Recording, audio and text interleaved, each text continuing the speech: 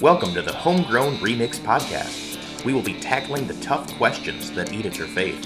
Throughout the year, 4 students will dissect, discuss, and comment on each week's topic. And now, please welcome our host of Crossroads Farm.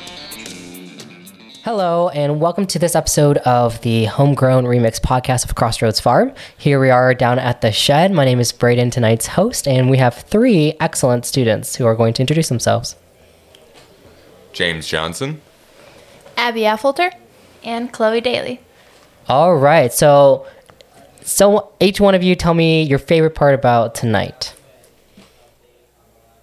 This is totally separate, but there were a lot of people today. I feel like our numbers were way up tonight, so that was super fun. the song. A good song choice tonight. Which song did you like the most tonight? Praise the Hallelujah. Yeah, that one's a good one. I really liked what we talked about, how learning to be an example for others. Yeah, that's a great segue. And each of you guys have been huge examples in the way that you guys serve. Tonight, you were in the tech booth, Chloe, and then Abby was on stage singing and leading us in worship. And James also went up on stage and told us about Winter Retreat. So, James, do you want to give us a little pitch on Winter Retreat and tell everyone listening? It's a great place to make new friends and learn about God. Do you know what the date is this year? 23rd. 23rd of February, that's right. And what's the theme? Cowboys. Cowboys. So am I going to see you in a cowboy uniform outfit? Yes? Yes. North and South? I'm looking forward to that. There better be like a snake in your boot as well, or I'll be very disappointed. Abby and Chloe, any other fun memories of Winter Retreat? You both have been, yes? Yes and no. Okay. My favorite part is always worship, because with the 3 branches now, it's just like a huge worship party every day. It's great. It's amazing. Chloe, what are you looking forward to? Seeing a lot of people that are revolving around Christ or learning to revolve around Christ. That's awesome. Yeah. I often hear from students that you guys meet new friends over these weekends, and then they're just lifelong friends. You're like, wow, we just did this thing together, or we sang worship together, and now I trust you and I can rely on you as a sister or brother in Christ. So that's really, really cool. So speaking of examples and being brothers and sisters in Christ, what was our book of the Bible tonight, and what was the talk about? Our book was Timothy. The main point was how to be an example while on the way. So what does Timothy teach us about all of that? He teaches us to lead by starting with prayer and to pray for the people around you. And he also tells us to be lovable and to sincere. Why do you guys think prayer is where he starts? That even gets me sometimes. A lot of times when I think about doing and being, it's like an active verb. And then prayer is like, oh, that thing that we do kind of quietly before I go to bed. Why does Timothy say start with prayer first? I think the main goal of being an example is being like Christ. And the only way you can become like a person is by spending time with them. It happens in real life too. The more you spend time with a friend or a family member, you become more and more like them. And so prayer is when you get to spend time with just God. And so the more you spend time with him, the more likely it'll just be a habit that you are like him around others.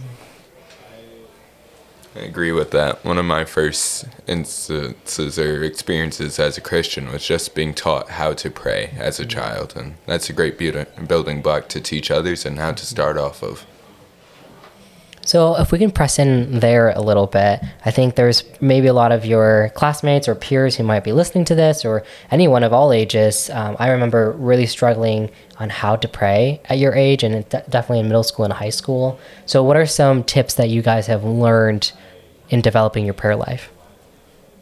Don't think of it as every night before you go to bed, you have to say this and this and this in a certain order. It's just a conversation with God, so you don't have to worry about what you're saying. I've been really working on this past year of having it being throughout my whole day. I used to think it was when you got up, when you ate food, and when you went to bed, but it's really, like Chloe said, it's a conversation. Like, it doesn't have to start and stop. It can just be throughout your whole day. I don't remember where it's from, but a verse in the Bible says pray continuously. And so it's just, that's been my challenge this year, is working prayer into my literally everyday life. What does that look like? You're in the middle of math class. How do you pray? So like at school, often it's like, God, help me say the right thing or not say the right thing. Like, keep my mouth closed if I'm frustrated or annoyed with someone, or just like give me peace if I'm taking a test that I'm worried about. Or it can just be thank you that I had food this morning for breakfast, like, and that I'm full and satisfied and ready for the day. Like, it can be anything. One thing I've been challenging myself is trying to change the different formats of prayer, finding one optimal for me and one that I find most respectful to Him. What does that look like for you? Well, I normally start off by giving praise to Him and thanking Him to where He's gotten me so far, and then asking me what He wants me to do, like your will be done type deal. And then I tell Him my problems or what I want, and ask if it's in His power. If it's to be done, then let me do it. Yeah, that's awesome. I think prayer is a great way, and it kind of was evident in some of the answers that you guys gave. It's tuning your will to God's will, right? It's getting on the same page, definitely diving into that relationship. I've heard it said before, like, if God only knew what you told Him, like, what do you think He would know, right? Like, you really have to treat it like a relationship. Like, God would know that I eat a lot of food and I really want Him to bless it to my body. And that He, I'm just thankful for some of the things that He has provided to me each day. But there's so much more that you could be telling God and communing with Him each moment of your life, right? Pray without ceasing. So that's awesome. What else does Timothy teach us about being an example or anything else? To teach the truth.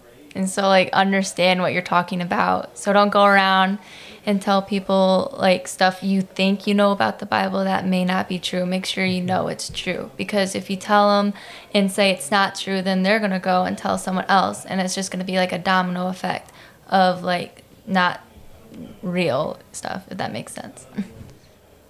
I think my favorite point of the night was, before you share, make sure you care about the person. Mm-hmm. Like, you can share, obviously, with anybody, but if it's going to be impactful, make sure before you share that you're coming from a place of love and that you want what's best for them. Like, if I'm sharing the gospel with someone, it's because I want them to know Jesus.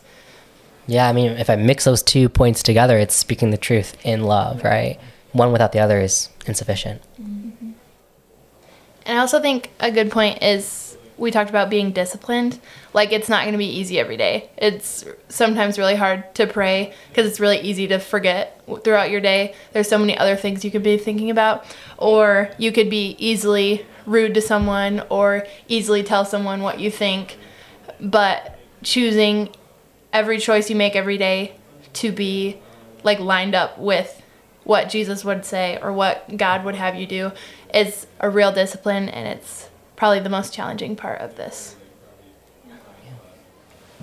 On the tail end of their points about how you should treat people, there's a certain way you should refer to them in their mind. I almost feel like you're all sisters and brothers, and you treat them that way. They're all family to you under God.